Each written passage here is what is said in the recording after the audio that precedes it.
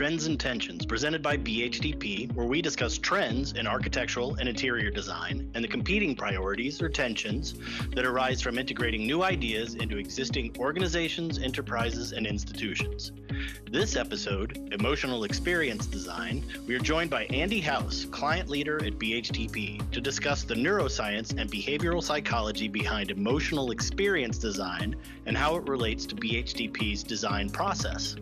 I am your host, Brian Trainer, a workplace strategist for BHDP, and I'll let our guest introduce himself further. Andy, would you please introduce yourself? Tell us who you are and what you do. Yeah, so exciting to be here. My name's Andy House.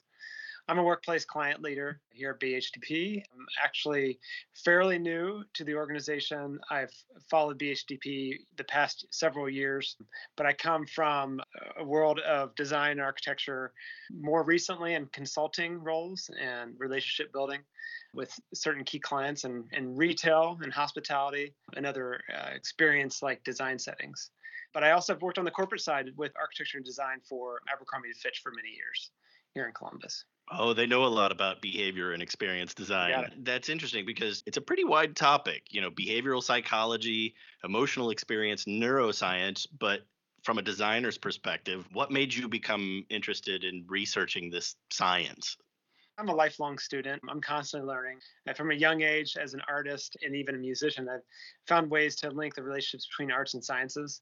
There's a point when I got into taking different electives in college, psychology caught my eye, and specifically the Department of Psychology and the way that they experiment with students. So I started participating in experiments in the psychology building and thought it was super fascinating. Keep in mind, I'm an architecture student and also an interior design student. So with the electives I needed, I found a lot of excitement in the way that the brain works. And then I started fusing that with design.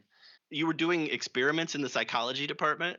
Yes. What kind of experiments, if I can poke that bear a little bit? Yeah, some of the things were testing everything from how you pick up on audio and visual cues and things that, were definitely more around the senses. I realized that there were experiments going on inside the building as you walk through, just a really dynamic place to learn. So I got involved in some of those experiments. It was definitely, made me think a little bit broader about my perspective of kind of my experience here on Earth. How does your past experience in connecting behaviors and design lead you to BHDP? Well, I found a natural convergence between retail customer behaviors and with the behaviors and experiences that we share as employees in the workplace. As my passions drove towards that workplace strategy and design, I discovered a strong connection with BHDP's collective ambition as I found it on looking through the website and talking to some people I knew at the company. And that collective ambition, I was just gravitated towards, which all ladders up to our company promise, which is design for people. And what's quite compelling is our foundational design principles that support our philosophy and the company promise. And those principles are informed, empathetic, and exciting. My focus has been using my research and emotional experience design to help strengthen that foundation of empathetic and also the exciting. And the behavioral science ideas and research I'll speak about today allows our design thinking to go much deeper into the realm of exciting. Perfect. And that's what I want to know next, because we talk a lot about empathy. So how does this focus on being empathetic connect with creating exciting designs? Well, there's a deep level of understanding and connection that forms from empathetic focus that we share with our partners. When we become able to stand in our clients' shoes and live their problems and feel their pain points, we can begin to tend to their cultural habits, behaviors, and perceptions, and many times make necessary changes to those in order to make better and more exciting experiences. Now, the purpose of exciting is to inspire, to build wonder, to create memories, and I think most importantly, to allow meaningful stories to be told. Why is it important to make the workplace exciting, though? Because you talk about making that bridge, informed, empathetic, exciting. Sure, it's exciting, but how do you keep it exciting? Like, how do you keep that excitement fresh? Because you're creating memories, but after a while, do you get worn down on the experience? I'll just kind of throw an example out there. So you think about a retail experience, and the idea is to make attraction, create excitement through surprise and delight moments. Bringing a customer back in as a repeat customer is a really important way to build loyalty and to build a connection with that entity. And so when you think about a workplace, as these two ideas converge, A workplace is about bringing people back in today's world, bringing back people into an office environment that feels safe and new. A lot of the times, allowing a new experience to happen, allowing new connections to be made, and making you feel not only supported and safe in your environment, but also making new relationships, having new perspective, and at the end of the day, walking away from work feeling excited and invigorated for the next day to come. Sounds like it's more important now than it's ever been because, as you say, some people, it's not a return to work, it's a return to the workplace. There are people that have been working through this, so there's a need to build that excitement to create an incentive to come back, I suppose, because there's going to be a lot of fear around it. What areas of the design process do you see empathy playing a role? Because I know we have our own design process at BHDP. So, what does empathy mean to you, and how are we using it? As psychology refers to it, there's a few different levels of empathy. There is sort of this area of empathy that's much more tied to emotional empathy. So, kind of understanding someone's feelings, catching what their feelings are.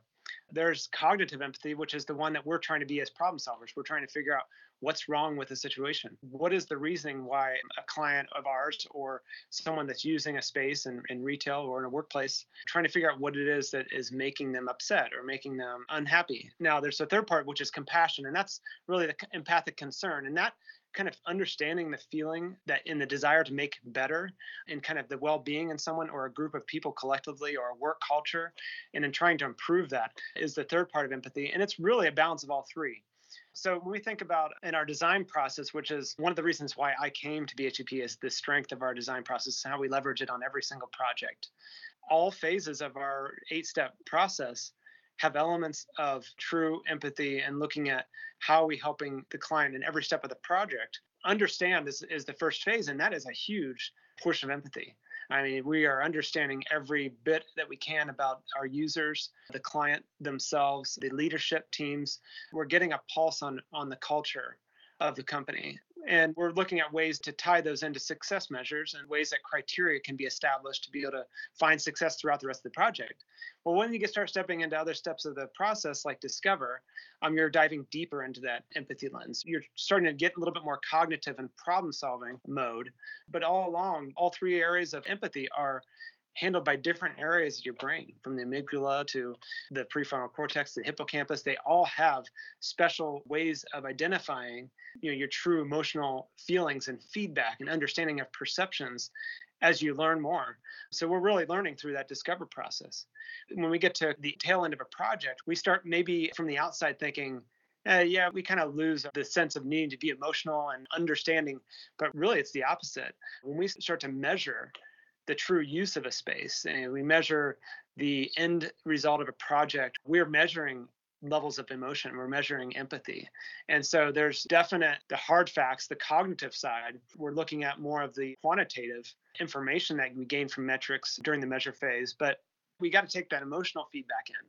So looking at the emotional lens and getting the feedback that we have that's more of kind of review based, like what are people saying, and taking that to heart and how we learn from that is really important during that phase. And then the share phase, and that's where I come today as the most powerful area of how neuroscience and behavioral science involves experiential and emotional design, is through how we share the story.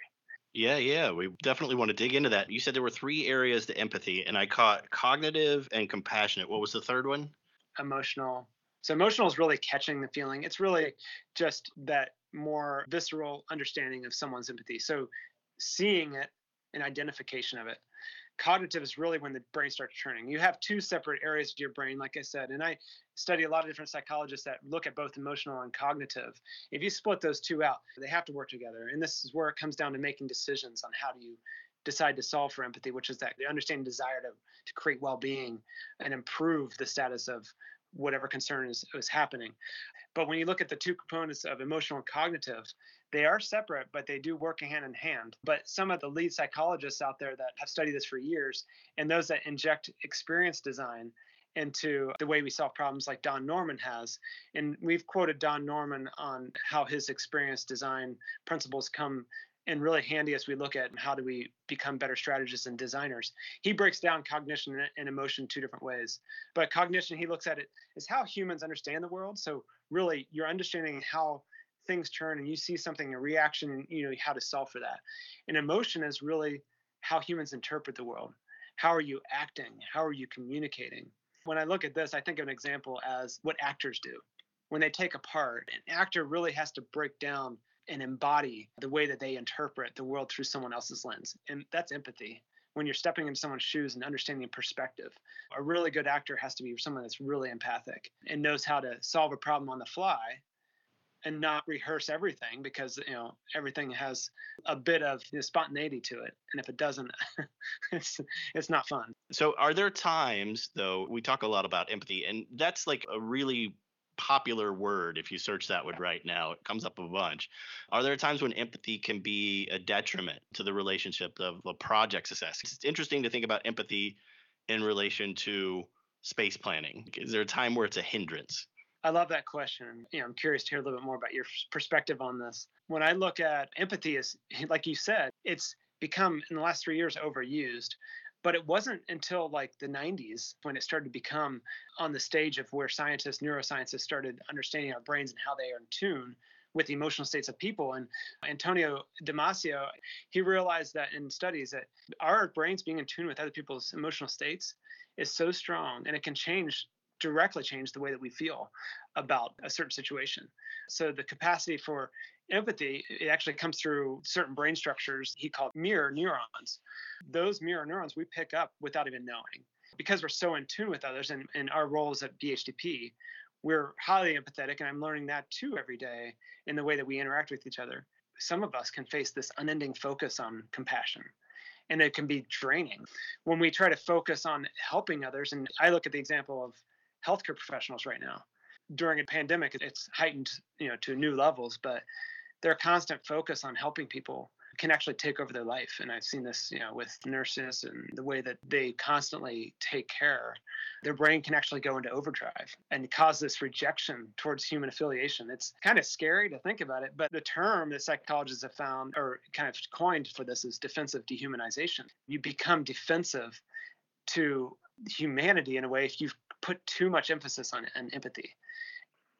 Yeah, that is an interesting, the defensive dehumanization. I can see that as one component. I think another place where it could sometimes get us on the wrong path is when we're engaging with a client early in a process, and maybe we're going through some focus groups or engagements with employees, and there's a serious change coming. Like maybe they're going to go from 100% assigned seats to some level of free address, and people are freaking out. Mhm. And you get focused on why people are afraid of that change, and then you want to protect them. So if you're empathetic, you're like, oh my God, they're freaked out. Don't do it. It's a bad idea. Even though there may be a strong business case for doing so because they realize that their seats are only 60% occupied and they're spending millions of dollars on real estate they're not using. That could be invested back into people. And so it's like sometimes empathy requires us to listen to what the pain is, but then find out what the need is versus the want, and make sure we're focusing on what they need and not what they want. And not just trying to make everybody feel better, but treating them like humans and being honest and pushing through the pain points. Yeah, as it applies to our work, we often in this world, a virtual world, we have to lean on other measures of learning. So sometimes it comes down to us looking at data specifically with what emotion we can put at it without seeing the struggles of someone on site or in person. Dehumanizing actually happens also through reading about someone's pain and struggles versus seeing it happen in action. We find it's really important when we work with our clients and key stakeholders is that let's get people in a room. It can be much more telling and much more of a stronger bond and a stronger emotional experience. Very true.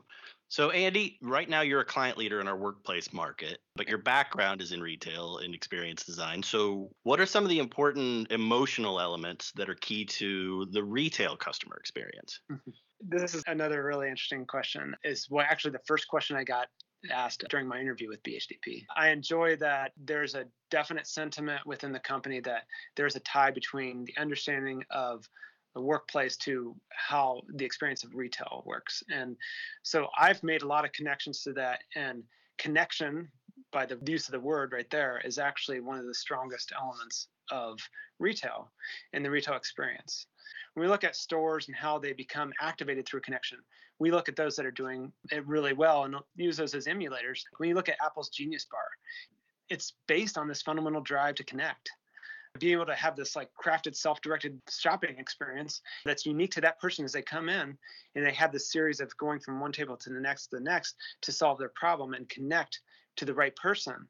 It makes their experience so much stronger, therefore, inherently more relevant. It's all about those touch points. And going back to that first question, it's understanding how people behave and the emotional component of customer experience, how it feels.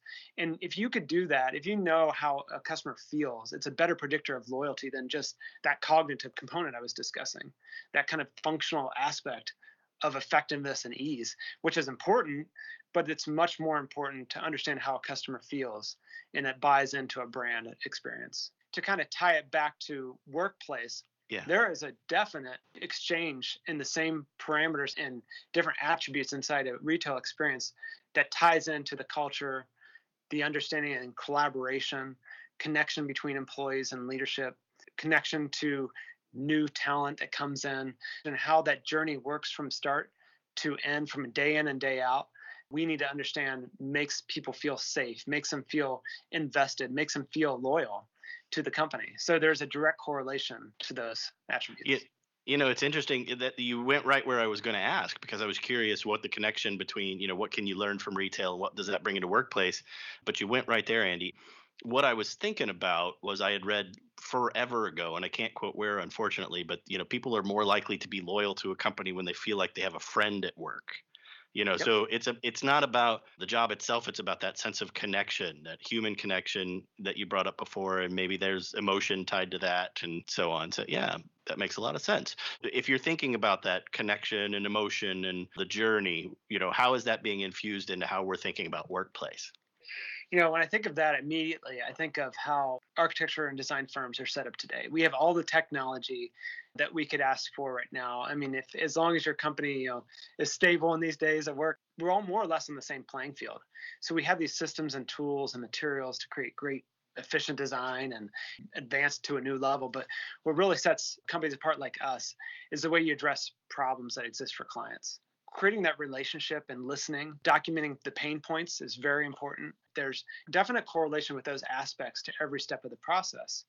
We try to consistently deliver on expectations. And what that does is it gains trust. It unlocks potential to share emotions. So when you can gain that trust at every step, it comes through measures of creating the right types of deliverable feedback. It comes down to making sure you're tracking to the success criteria throughout the project. We're already using sensory matrices. We're using personas in very interesting and compelling ways, with corresponding narratives that tie back to the personas and the sensory elements that really charge the design.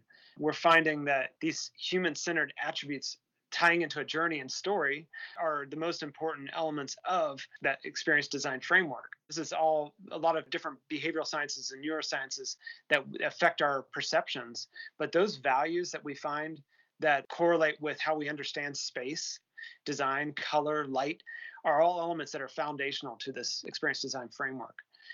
As designers, as architects, we take really strong consideration of how space plays, how our clients perceive space. We look at how light comes into a room and how light, elevates mood.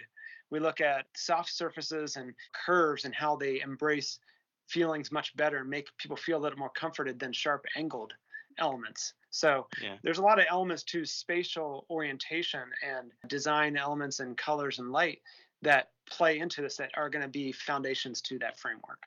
Yeah, there's a lot of complexity there, and it's not explicit because you're talking about you're not going to a client and saying, "Hey, we're going to design your space with behavioral science," and then ask the first question, "Which part of your day activates your amygdala?" You're That's right. collecting the science and saying, "Hey, what's the best part of your day? What's the worst part of your Yep. day? What makes Yep. you excited to come to work?" So when thinking about this experience design framework, you have to think of it within time and space. There is a starting and an ending point, and that may be repetitive, but there is a time and space element to figuring out where are the low points, where are the high points, where does conditioning happen, where does memory happen, and how does it make someone feel better. And that's where I'll lead to a little bit more around the happiness element. And this starts with the power of story. So, my favorite psychologist, Danny Kahneman, one of the things that he's identified is that the culmination is people want a story. And as we design for people, we want to craft the best story for them.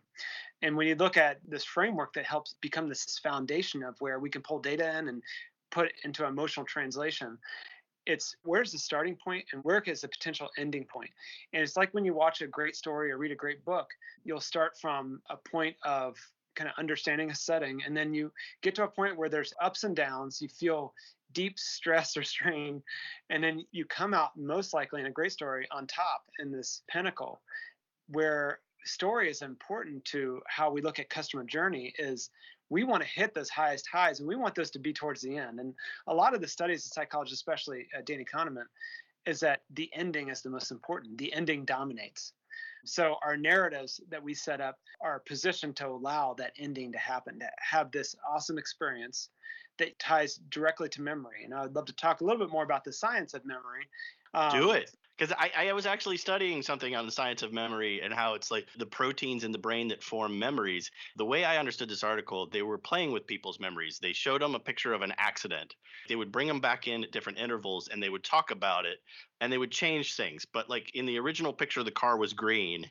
And it's like they would ask them questions. Do you remember where that yellow car was when it crashed? And people would say that. And then in their memory change, because it's like your brain has to rebuild that memory every time it accesses it like it's Play Doh. And sometimes it's a little different than the original. I love that. Obviously, our memories can deteriorate over time, but they're triggered by certain stimuli we have from our senses. And so we make a strong connection to memory early on in age. Our memories, they could be sparked by certain things that we've sensed in different ways. And all of our senses compound on each other. There's ways that we can heighten our sensory elements by tying a smell to a sight. It's kind of almost like the synesthetic like thing. Synesthetes, I guess they understand how to directly correlate a color to a touch or a sound, find ways to even make stronger connections in memory.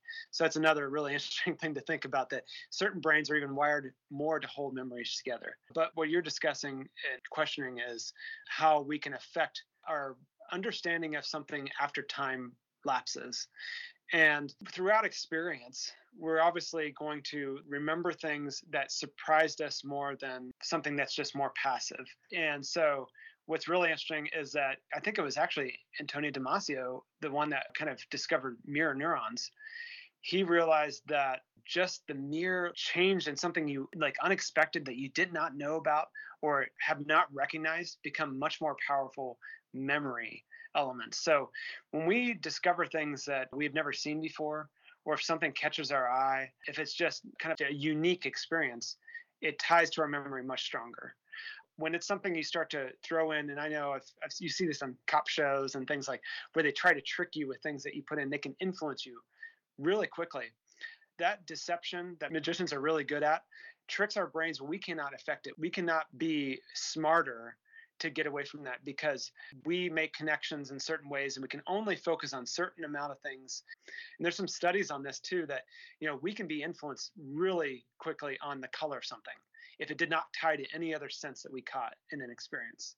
And so we can be tricked to that unless it's tied. If we can find a way to tie it to another sense that our brain picks up on, if we felt it, if it had a certain smell, and smell is a very important one I'll get to here in a moment. I want to know, like, what's the most important sense tied to memory? Yeah. Smell. Smell is the most important because there's a really important pathway that happens in our brain between the amygdala and the hippocampal regions in the brain. And there's neurons that run from our olfactory bulb back and forth constantly. And they make these really rapid connections. And when we start smelling stuff early on in life, and animals are set to do this as soon as they're born. They don't have sight, they actually have hearing, but they pick up on nasal memory quicker than anything else.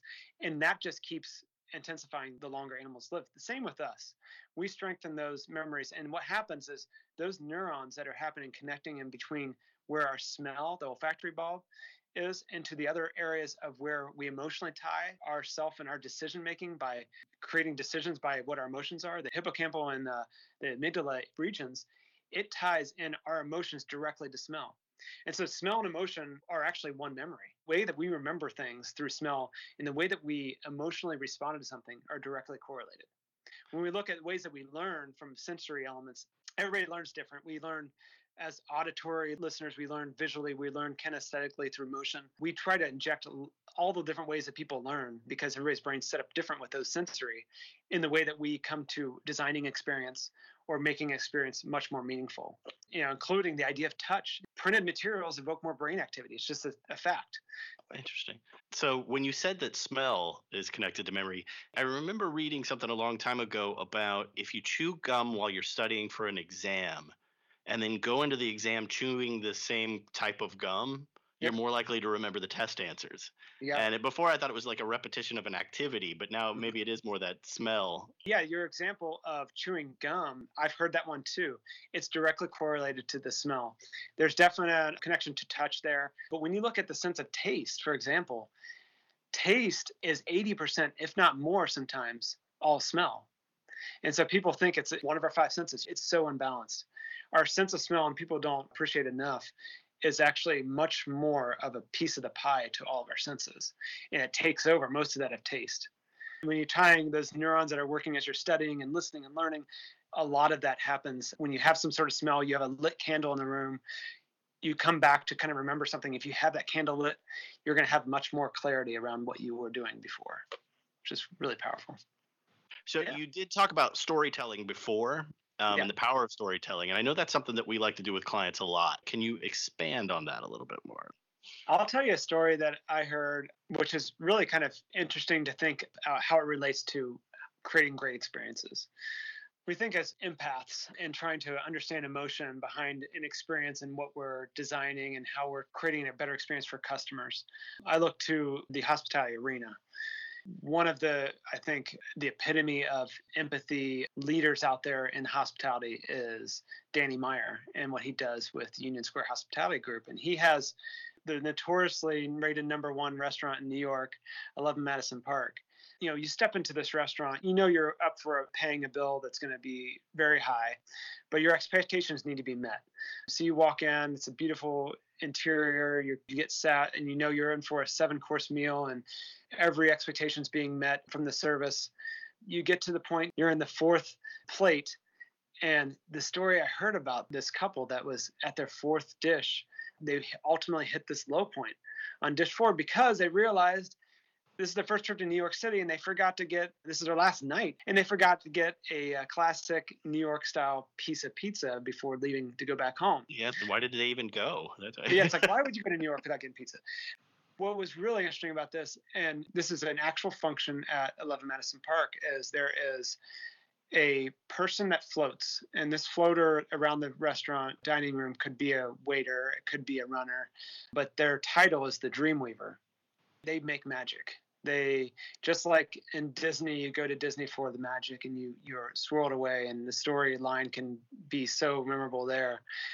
What really caused this memory to be important to these people is that during their conversation, they expressed to themselves that they forgot to get a piece of pizza. Well, the Dreamweaver happened to walk by and caught wind of this. So the Dreamweaver walked back. He knows the waiter waiting on this table, and he said, "So your couple there at that table just said that they missed out on a piece of authentic New York slice of pizza.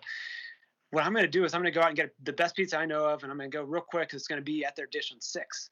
So at their 6th plate, they're going to open up and they're going to see that pizza there." And not realize it. But that surprise and delight moment had a huge rush as it came to their table and they opened it up. They saw this piece of pizza without being told it was going to happen, caused such a increase in dopamine rush in your brain that they will never forget that moment ever again, because dopamine is one of those emotional triggers that, next to the excitement, the other excitement hormones that we have in our brain, that is the most important. Serotonin that keeps us awake all day, oxytocin, which helps us become more emotionally happy. Those hormones are all important, but that dopamine rush was so huge that it caused a memory that would never go away. And they want to share that story beyond that night. And I'm sure they'd still tell it today. Sure. And it made the experience so great. If you can tell a story and leave the low point, which again, you're paying that bill at the end, I'm sure that's not a way to end a great night, is paying a bill. I wish every restaurant you could pay up front so you don't have to worry about that moment at the end. Because that happened to me, right? No. Was that you? But weren't you excited for a little bit? Right. Yes. Well, let's talk happiness. So, Okay. Andy, can you talk a little bit about happiness and our human drive to share? Yeah, so this is exciting. It's probably the most exciting element in learning how human behavior works, is trying to find pleasure and experience and pleasure in our relationships. This drive to find happiness comes off the heels of some of the other principles I was talking about. Anticipation is huge when we talk about how we can perceive someone's happiness, and we can make people anticipate, and we can make people feel sort of an attraction to really hope for something better. And so the psychologist I mentioned before, Danny Kahneman, he's very focused on happiness and understanding what makes people feel like they're pleasant or unpleasant. There's a certain psychology he's coined for this. It's called hedonic psychology. This idea of what makes things pleasant and unpleasant in life comes down to a true psychology that can be studied through different types of looks at economy and how we understand utility. This actually won him the Nobel Prize. But what I take from that is how we make decisions from an emotional standpoint. The outcomes of those decisions become happiness elements. When you look back as a consumer, yourself day in, day out making decisions emotionally, a lot of us are tied to looking at reviews, and that's a really important thing. Retailers find ways to inject reviews to entice and make anticipation become a success lever to end a customer journey. But we make decisions by how we're going to plan something and how we're going to, before we get in the store, before we purchase online, we're reviewing how someone else's happiness was shared to us and how we can anticipate our happiness. It's a really interesting thing to study as we're trying to design for people. And there's a doctor who studies this more than I think most psychologists. Her name's Dr. Lori Sanchez, and she's interesting to listen to on a podcast she does and the things she writes about. She actually has the most popular class at Yale where she teaches all about happiness, which is very interesting. I learned from her that, in her studies that show that sharing is a huge component of happiness. And at a very early age, we all learn how to share. We don't want to watch something as a kid. We don't want to watch something by ourselves. We want to share that story with someone else. We find it more interesting, and more happiness is created by sharing that with someone. Before we can talk, we're showing our parents something. We're handing something to somebody to share because we're trying to get that reaction. And so that's where happiness starts. That explains why toddlers are always handing you things. That's right. You got it. Because they do want to share. They can understand your feedback, that mirror neuron thing I was bringing up before. Sure. Because that's how your emotional decisions are made based on how others are feeling, how you might feel empathy towards them. And you have to understand that not everything is happy. You have to understand that there are low points. Thinking about those crucial things you have to do in life, like going into a surgery, let's just say, or going into something that there's going to be a law or something that's very uncomfortable, that's not going to give you happiness. There's studies that psychologists have found if you can extend that experience longer, and it's a little bit more gut-wrenching than you want it to be, but if you can extend it longer and have a portion of happiness towards the end, have this really comfortable experience as you get further into that, people will opt out for the longer, more painful experience than a short, painful experience because it ended with happiness. And so it's like that you have this great vacation and you want to remember everything from it. You take all these pictures and you're, as Danny Kahneman calls it, you're remembering self. You're taking photos and everything. You're not living up your experience on everything. People want to take photos of their food. They want to take photos of everything. And then you end the trip and you get canceled flights at the end and you have this disastrous end. All you remember about that trip is how it ended bad. You can go back and look at photos and it kind of gives you some happiness. But the trip, if you think about it, you had this anticipation before and it was great. It ended horrible. And you think of the bad thing. You think of the ending, how poor it was. So, yeah. It's interesting, too, because I remember I went to Paris and we were in the Louvre. And that's where the Mona Lisa is housed. And I don't know if you've ever been there and seen it. It's very small. Yeah. The problem is it's very famous. And so the Louvre has this vast body of magnificent works. But everybody that goes there, they're only interested in taking their picture with the Mona Lisa. So the room that it's housed in is miserable because there's so many people crammed in there just trying to take a picture of themselves with that painting to show that they'd been there. And it feels to me like a video game where they're just trying to check the box. Yes, I did it. Experience check. And me, I wanted to look at it and see the brush strokes. But the weird part was when I was frustrated, I wanted to leave, I turned around and on the opposite wall of the Mona Lisa is this painting that takes up the entire surface of the wall. My memory, it's 16 to 20 feet tall. Lord knows it's probably smaller than that. But the impressive magnitude of the piece that nobody was paying attention to blew me away. Even now, if I see a picture of the Mona Lisa, I'm like, that small thing, blah. It's a surprise and delight moment that you had. Yeah. Unexpected moment that it caught you off guard. Exactly. Well, Andy, thank you so much for your time. This has been fascinating. Did you have any final thoughts? Yeah, I Um, mean, I look at we're kind of up the heels of happiness there. And I think it's important for everybody, and myself included, to kind of slow down when thinking about how all of this applies to our work. It's testing my intuition and looking at how I audit my emotions, assessing decisions individually, not just coming off of collecting everything as one and deciding. It's really important to kind of break down those factors, really slow down and be precise. And then the other thing I think too is that being present and mindful. I think this applies directly to this, and both cognitively and emotionally. Thank you so much.